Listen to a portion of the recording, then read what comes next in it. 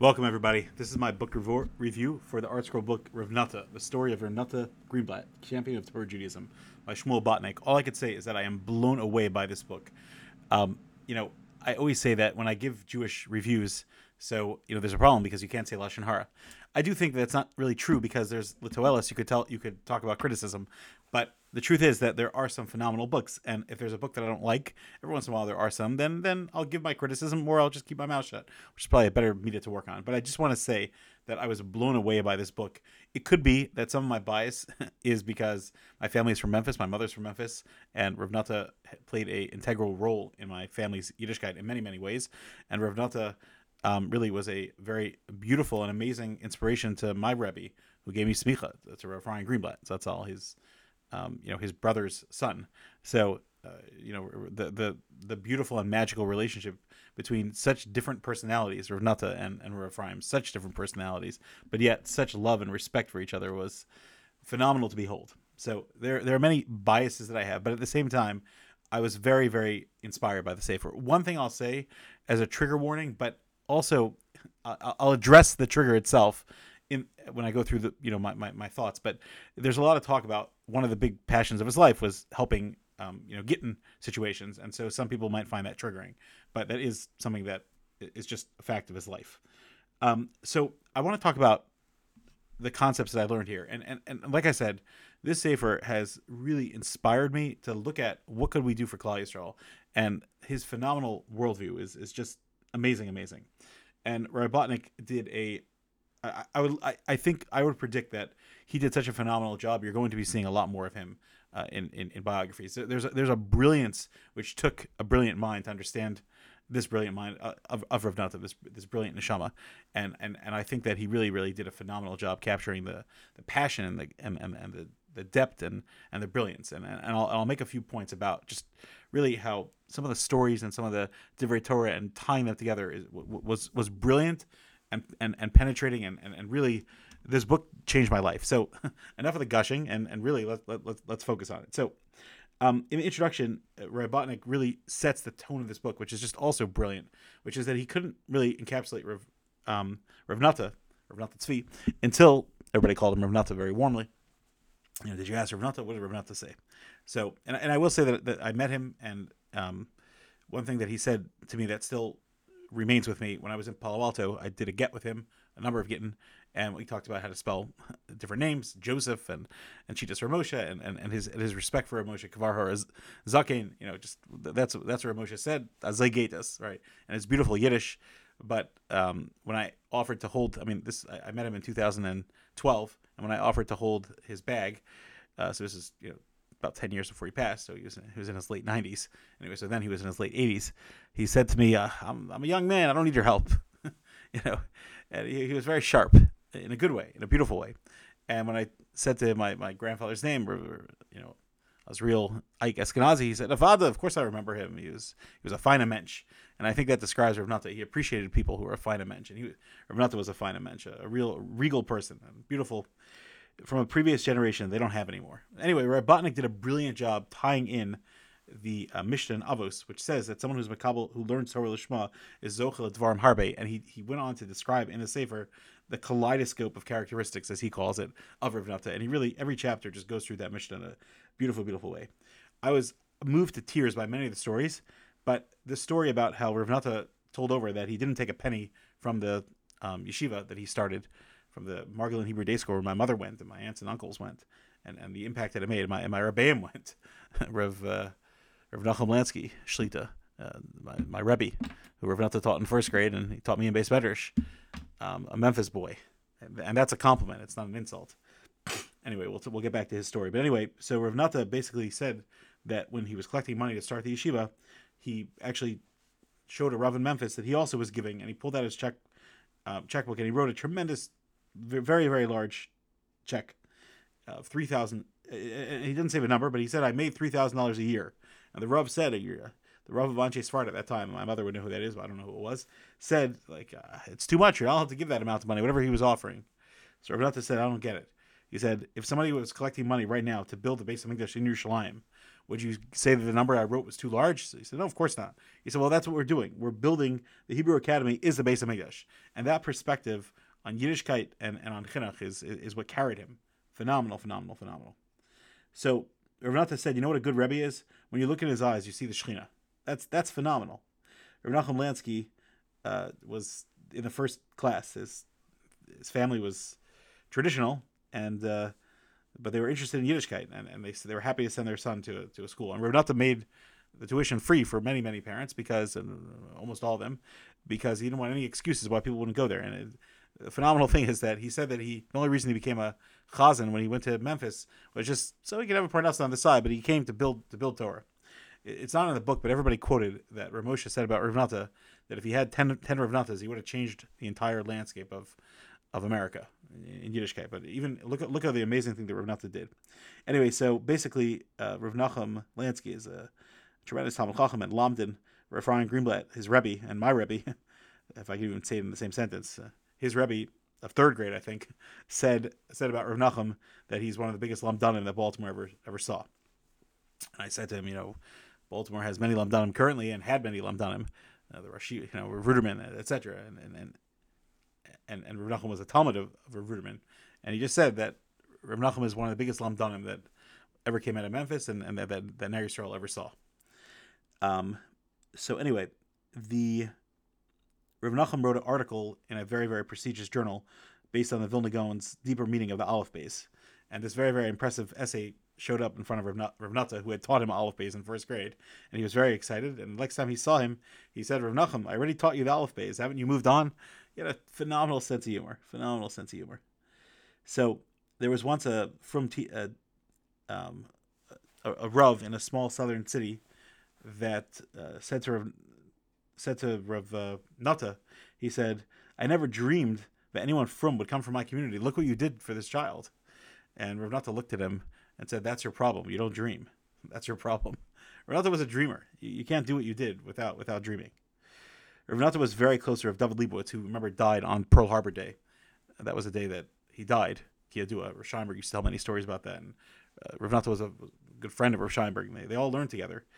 And he mamish was in he was in with Rav Nachum during his final illness, and to the point he was so close that there's a telegraph that was sent when he passed away on Pearl Harbor Day, that Rav Henoch Leibowitz, Zatzal, Rav David's son, who took over his position, was a very young man. He sent a telegraph to this 19-year-old little boy who was in the yeshiva and was very, very close to people. So anyway, Rav Nata told over that the last thing that he told him in Yiddish, beautiful Lashonos, but if you're going on the right path and you know where you're going and your intentions are pure, you're bound to succeed. That's a tremendous yesod of life. Tremendous yesod. So there was a time when he was 92 and he had a headache. So the place he was staying, they said, take some Tylenol. So Advil, whatever it is. So Rav Nata said, Advil. And all my life, I took 6 pills. I have a bracha from Rav Kook. This is the famous Rav Rabbi Yitzchak Kook. That basically, he gave him 2 brachas. One, that he should have a long life and be healthy. And the other, he should become a Talmid Chacham. So Rav Nata would say, unfortunately, he would say, at least the first half came true. That I lived a long life. Anyway, so that was a story where he was sick and his father took him to Rav Kook for a bracha. There's another story in here, which was that it's well known that the Chavetz Chaim's second wife, she escaped the Holocaust. She's actually buried in Queens. And at one point in her life, when she passed away, I don't know what it was, in the late 40s, early 50s, so Moshe Feinstein went to go visit her. He wanted to go visit her. And he took his prize Talmud, Rav Nata, with him. And when they got there, the Chavetz Chaim's second wife, his first wife had also passed away, so he remarried. She was crying, and so Rav Moshe said, "What's the matter?" So she said, 20 years ago, which I think is 1930, I was sick. I was very concerned, but my husband, the Chavetz Chaim, said, "Don't worry, you have at least another 20 years. You'll live another 20 years. Don't worry." And she says, "Unfortunately, it's been exactly 20 years, and that bracha has expired, and that's why I'm crying." And she passed away later that year. So you see, Amunas Chacham, the power that's there. There was someone that once watched a chalitza being done by Rav Nata, and he said, Rabbi Greenblatt, the Shulchan Aruch says otherwise. What are you doing? Rav Nata looked at him and says, I was alongside Rav Moshe for 50 chalitzas after the Holocaust. This is what he did. That's it. Rav Moshe is a psak. So one time Rav David, one of Rav Nata's sons, discovered that his father actually owned property in Eretz Yisrael. So he said, where is it? Where is it located? Which property did you buy? So Rav Nata shrugs, I don't know. He said, Daddy, how could you own a piece of property and not know where it is? Rav Nata looked at him and he was surprised. He said, what's wrong with you? A Yid has to own a piece of Eretz Yisrael. Who cares where it is? Which is just really, really fascinating. Rav Nata used to quote Rav Chaim Soloveitchik's epitaph, which said, Rabbeinu HaGadol, Rav HaChesed, Sar HaTorah, Hagon HaMiti. Such beautiful words. Rav HaChesed. That's what's most important.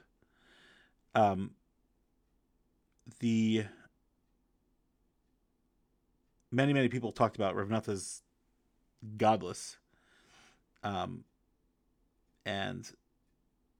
whenever he would visit his Rebbe, he flew back to New York often.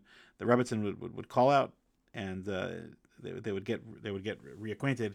One of the most beautiful stories that I ever wrote, that I ever saw, was in this book that really, really touched me. Was that Rav Moshe used to go for some of the summer in the Catskills to relax. Obviously, he was learning like all the famous pictures, and Rav Nata came to visit him. And as they were talking and learning, Rav Moshe noticed that Rav Nata had a cough. So he insisted, stay, you can't travel back to New York, you have to stay here, I'll take care of you. And Rav Nata says, I didn't sleep that night. He says, he was crying when he said over the story. He says, because Rav Moshe didn't sleep. He came into my room every half hour to make sure the blanket was covering me. That's the love of the Rebbe, and that makes a Talmud. That makes a Talmud. There's a story in here about Mr. Larry Brown, Refuah Shlema. He was a wonderful person, very, very close family friend, a good friend of my grandfather, Mr. Ike Eskenazi, and a good friend of the family. So Rav Nata saw him. He was delivering newspapers on Shabbos, and he was a little boy. And he told him, how much money do you make every Saturday? So he said, I make $1.50, sir, which I don't know, back then maybe that was $10, whatever that was. So Rav Nata said, okay, give up the root, come to the synagogue on Saturdays, and I'll give you $1.50. Really? You'll give it to me? I don't have to work? Yes.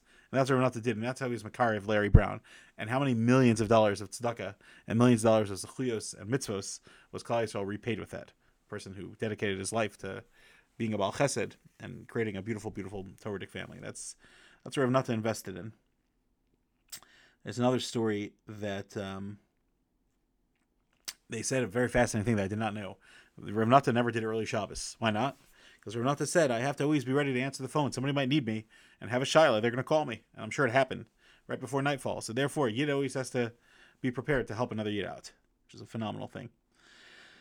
Rav Nata spoke at the Chalukas Abayas for Kol Torah Burger, his Talmud, his prized Talmud in Baltimore. I was there in 2011, and he said a beautiful thing. Why is a shul called the Beis HaKnesses?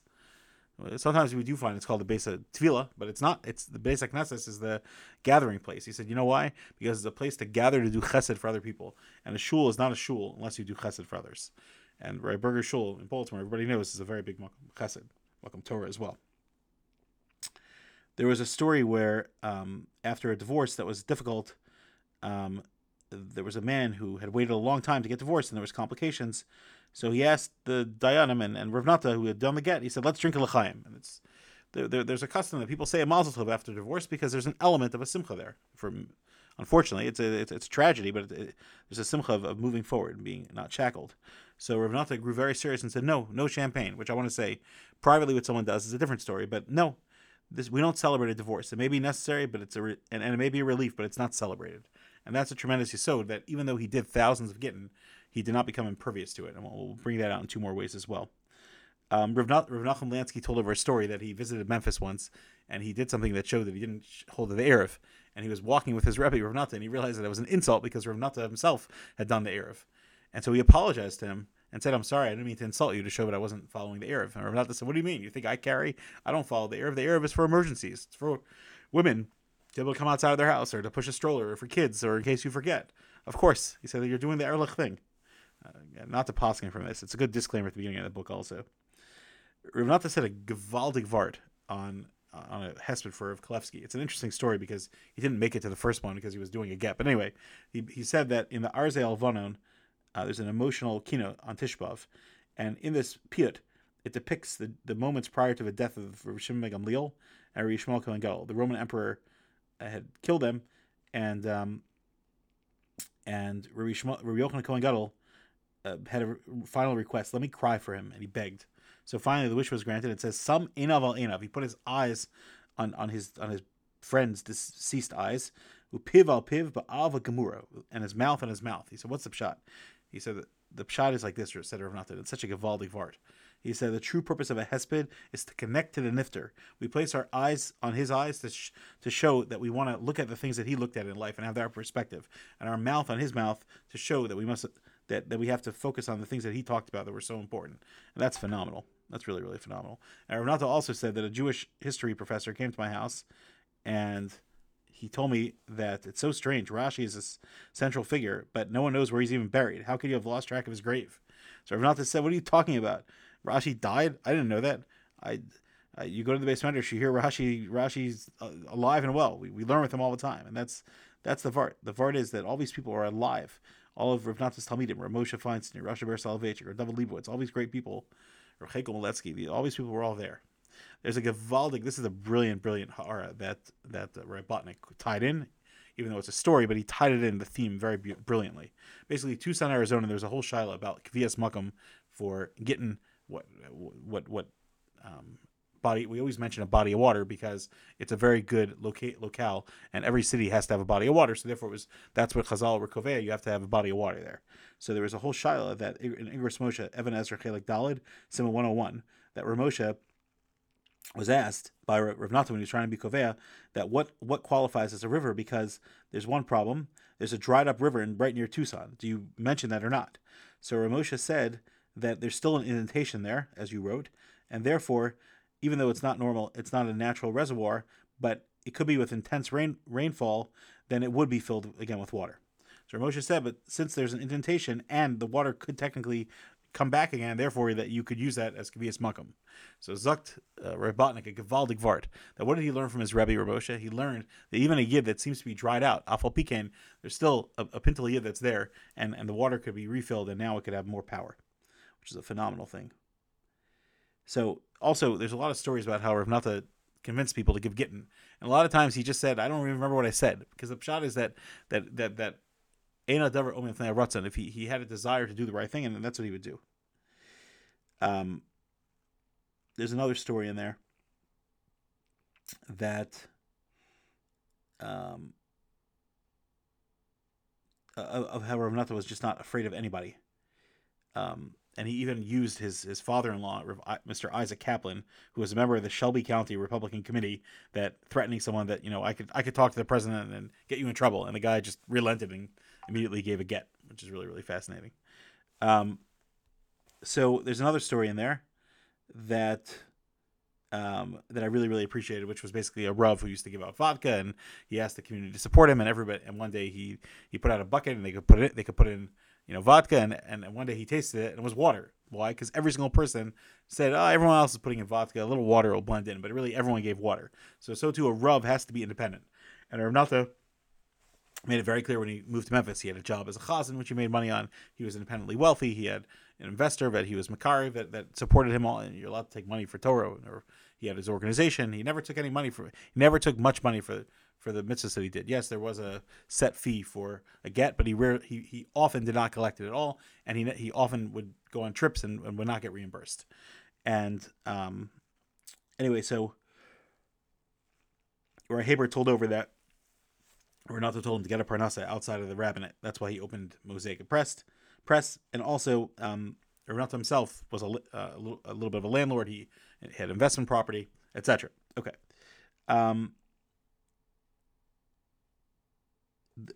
One time, one of Rav Yol, Greenblatt, Rav Nata's son, heard Rav Nata on the phone, and he heard him say, "How much is the get?" And it was a complicated situation, a case. So Rav Nata told him, "Don't worry about it; it's free." So when he hung up, Rav Yol joked with him and said, "Daddy, you're giving away thousands of my inheritance, my Yerusha." Rav Nata gave him a sharp look and said, I'm giving you millions in zechusim. What are you talking about? That's the greatest thing." There's another story where Rav Nata spent thousands to orchestrate a get, and his son asked him, who's paying for this? They're not reimbursing you for it. So he said, "Let me ask you a question." He said, "This year you bought an esrog? Who paid for that?" He said, "That's a mitzvah." Such a powerful story. That's a mitzvah. You pay for a mitzvah. Such a powerful story. There was a woman who called Rav Nata crying, and she said, "You're never going to find my husband. He's off the derech. He's not religious anymore, but he's wanted by the FBI, Interpol, and the Israeli Mossad. You're never going to find him." And Rav Nata said, "Let me try." He got hold of her and got the woman a get. So she said, "How in the world did you do that?" He said, "Even if he's off the derech, a yid still connected to his mother. I called the mother. I explained, I'm not out to get your son. I just need to take care of, this get. Please help." And that's exactly what happened. Rav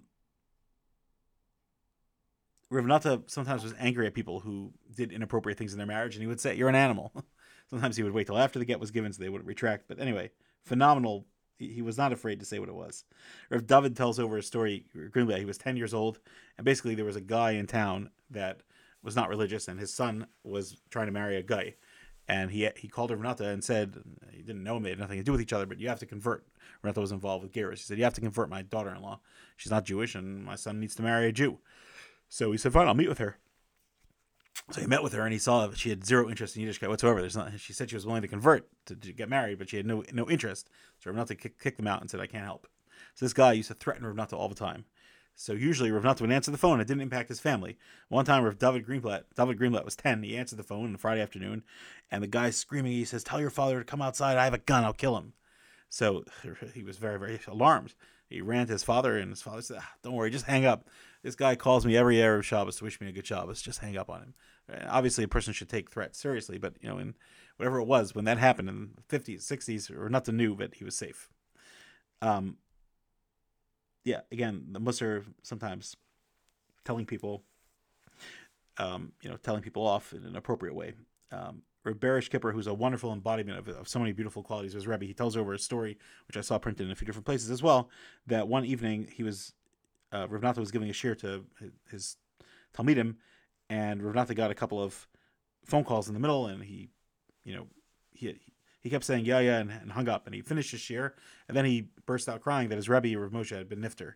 I mean, he had been sick for a while, and people knew, but so they said, "Why didn't you interrupt the shir?" He said, "For Rav Moshe wouldn't want me to interrupt the shir. The shir has to go on. When the shir is over, then now we could deal with Avelis."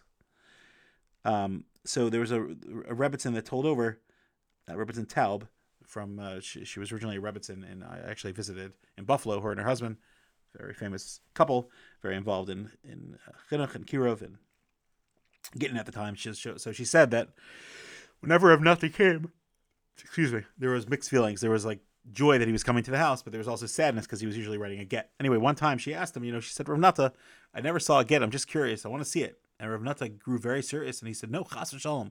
Never say that word. There's no room for a get in a Yiddish home." And she realized, even though this man was dealing with getting all the time, he recognized that there was a severity to it, and that's a phenomenal thing. But then he said to her, "Don't worry, I understand that you're curious. If you step away from the house 10 feet away, it's not in the house, and then I'll show it to you. I'll explain it to you. Of course, you should understand it, right? It's Torah, and you could understand it." So he wanted to respect her wish, but he also wanted to give a very, very strong statement about how a Yid should look. There's another story about Tzvi Rosen, who's a phenomenal person from the Stark A, how Rav Nata gave up his kashrus job to give him a job when he was in Birmingham, I think, Alabama. And he basically, even though Rav Nata had been traveling in from Memphis and got a higher wage because he was traveling, he convinced them to keep that same exact wage for Rav Tzvi. And that is what broke Rav Tzvi into the field of kashrus, which is amazing. There's another thing that Rav Sheftel Neuberger Zatzal told over, the Manal of Yeshiva Snei Yisrael. He said there was once a complex shaila they kept bothering Rav Moshe about, and Rav Ruderman wanted to talk it over again, but he knew he couldn't call Rav Moshe. So he said, "Let's call Rav Nata. Let's see what Rav Nata thinks." So that Rav Ruderman was beholden to Rav Nata to explain to Rav Moshe. There's a story that they keep quoting, the Rebbitzin Zalza, she should be strong and well. So he always used to say to her, "Rebbitzin, I give a good to share, but your meals, they're even better." And the Rebbitzin was very quick-witted. She was very funny, and she had a great southern drawl, and she was a very sweet person and a mother to all the Talmidim for that year. But there was a yeshiva there. But in that story, she said, "Oh, Rabbi, flattery will get you everywhere," meaning she appreciated his humor. And he always used to say that her Mesiras Nefesh really allowed him to do whatever he could do. He always tried his best to be home for Shabbos, and if he couldn't, then he would ask her Rishos first, or Moshe. And a lot of his Rebbeim had told him to make sure you're home for Shabbos. And also, someone tried to ask him permission to leave the yeshiva for a year. There was a yeshiva in Memphis to go home for Shabbos, and he said, "My yeshiva is like the Luzhin. The Bachram are Gedolim. You could come and leave as you see fit," which is a tremendous thing. And also, Rav Nata once said over that when I visited as an alter bacher, Rav Chekel Maletsky, my Rebbe in Eretz Yisrael, so he told me over a Gavaldic thing that Rav Kook, when he heard about the Chevron massacre, he was very, very moved. But when he heard that Talmidei Chacham in Yeshiva were murdered, he fainted. Why? Why? Because Torah, obviously, it was a very overwhelming thing, but the Torah really impacted him. And Rav Nata said over that's mamash the pasuk by Eli Cohen that he heard his own sons Rachman al were murdered. Okay, he was very, very sad and tragic. But he heard the Aron and the Torah was Nevaza. That's when he literally fell off a chair and died. And that's a very, very big thing, that the Aron is a B'nai Yeshiva. So these are some of the stories that Rav Nata's life inspires us with, and we should be zocha to think about what we could do for Klal Yisrael and think about the mitzvahs that we do and the impact that we could have. Thank you so much for listening, and I hope that you'll pick up a sefer and be as inspired as I am. What a beautiful, beautiful sefer! What a beautiful, amazing mensch who graced the earth with us and was Moser Nefesh for Klal Yisrael. And his family should be menachim for him, and his wife Zalzain Stark. She should be healthy and well, and have good Yiddish and achas.